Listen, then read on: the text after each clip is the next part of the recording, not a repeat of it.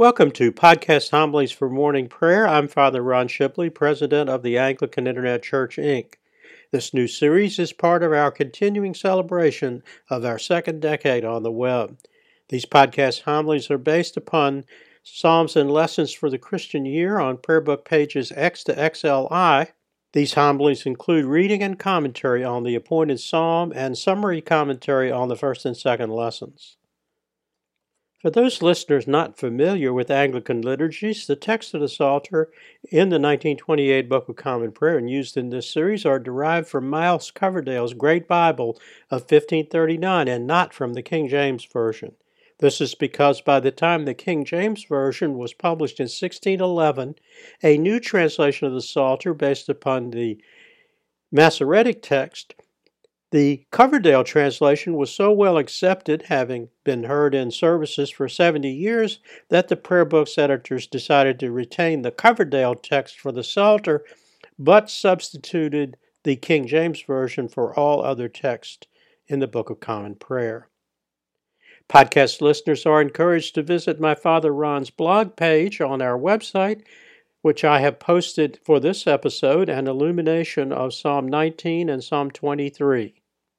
The psalm reading appointed for Quinquagesima Sunday, the third and last Sunday in this pre-Lenten season, is Psalm 19 paired with Psalm 23.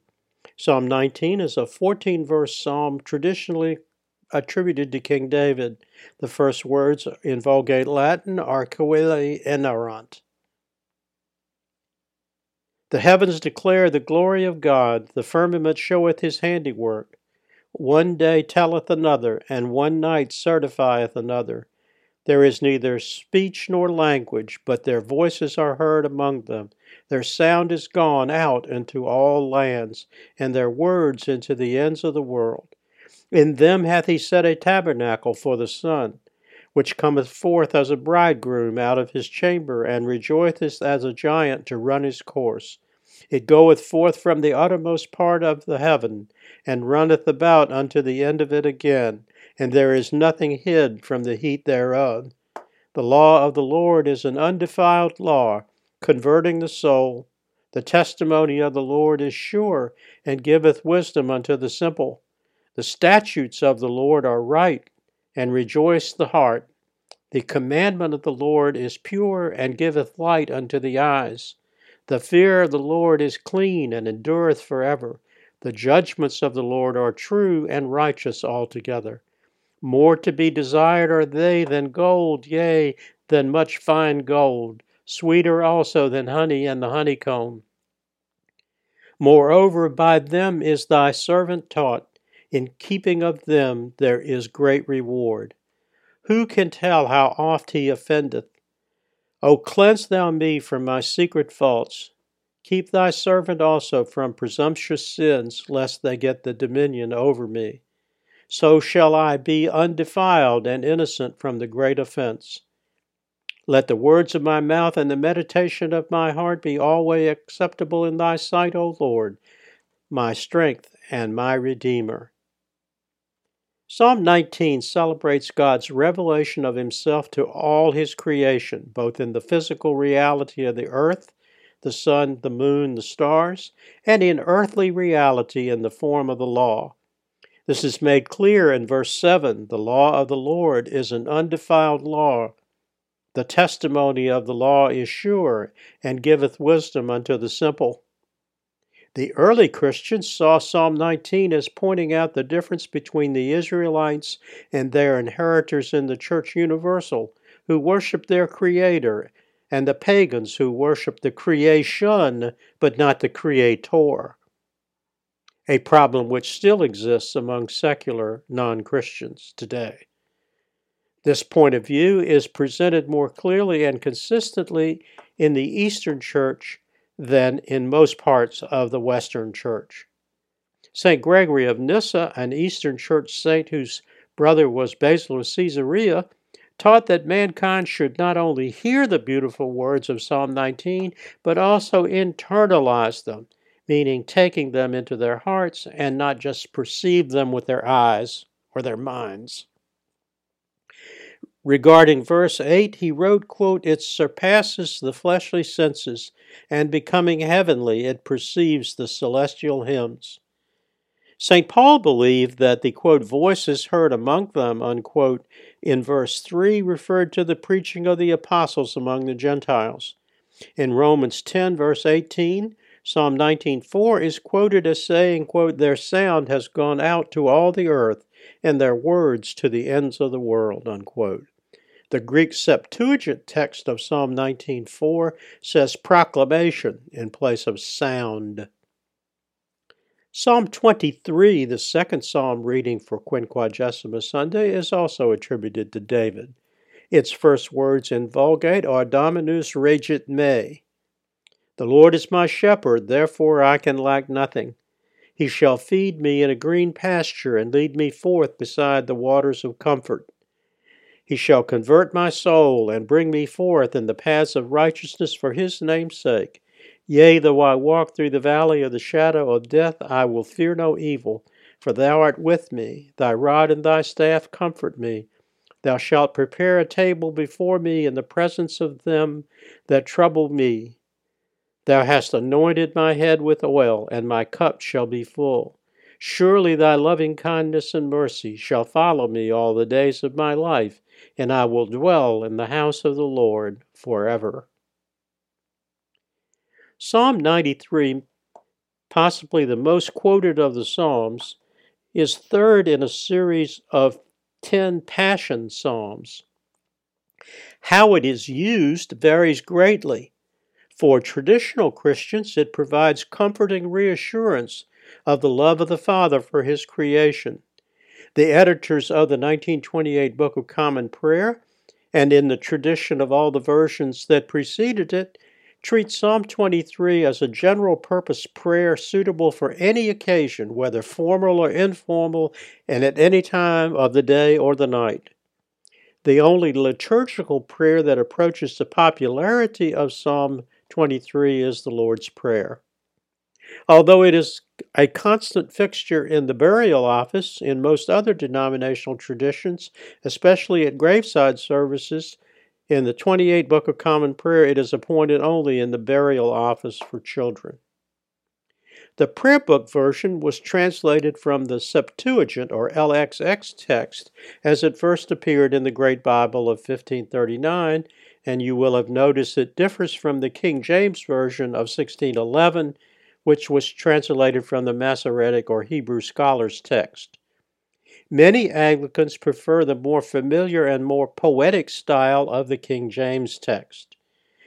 In the AIC bookstore publication, the prayer book Psalter, History, Text, and Commentary, the King James Version is also included on the page opposite the prayer book text, with the commentary running between the two versions.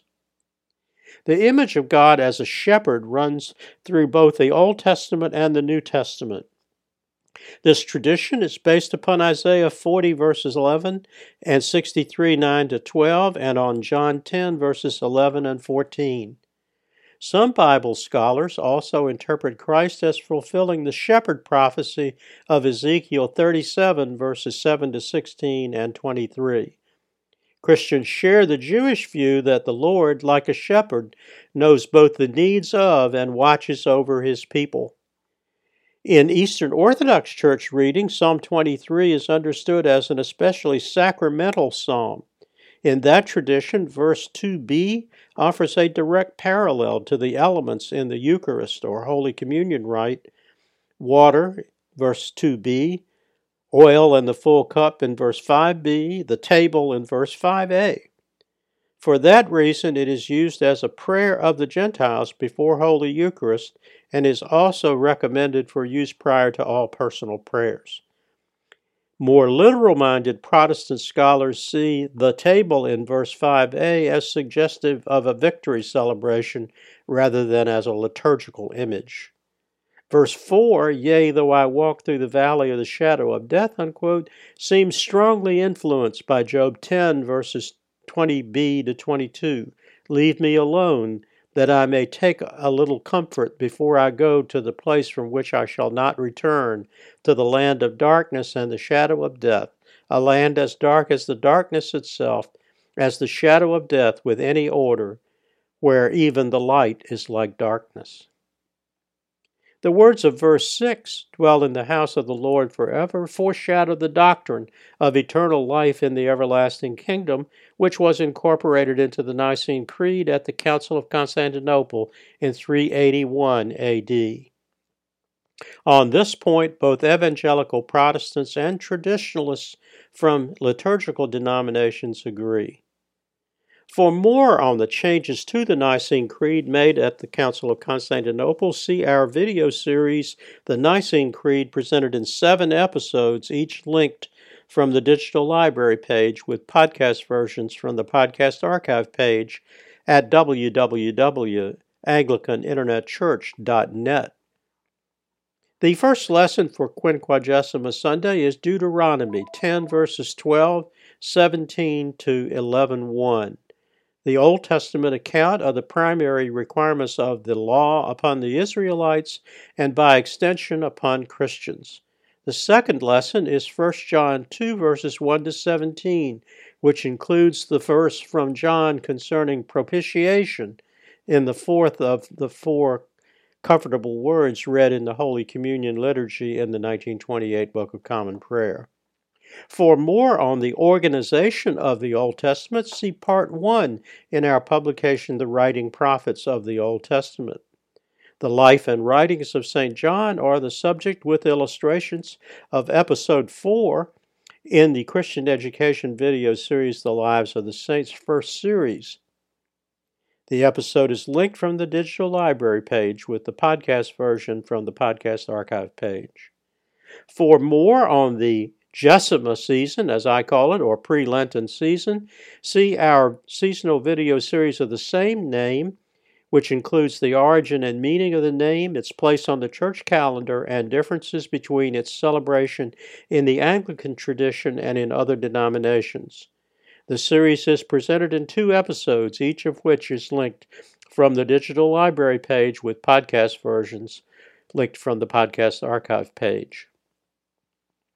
The closing prayer for Quinquagesima Sunday was adapted by Archbishop Cranmer from 1 Corinthians 13, verse 11, part of the epistle reading for the day. O Lord, who hast taught us our doings without charity are nothing worth, send thy Holy Ghost and pour into our hearts that most excellent gift of charity, the very bond of peace and of all virtues, without which whosoever liveth is counted dead before thee.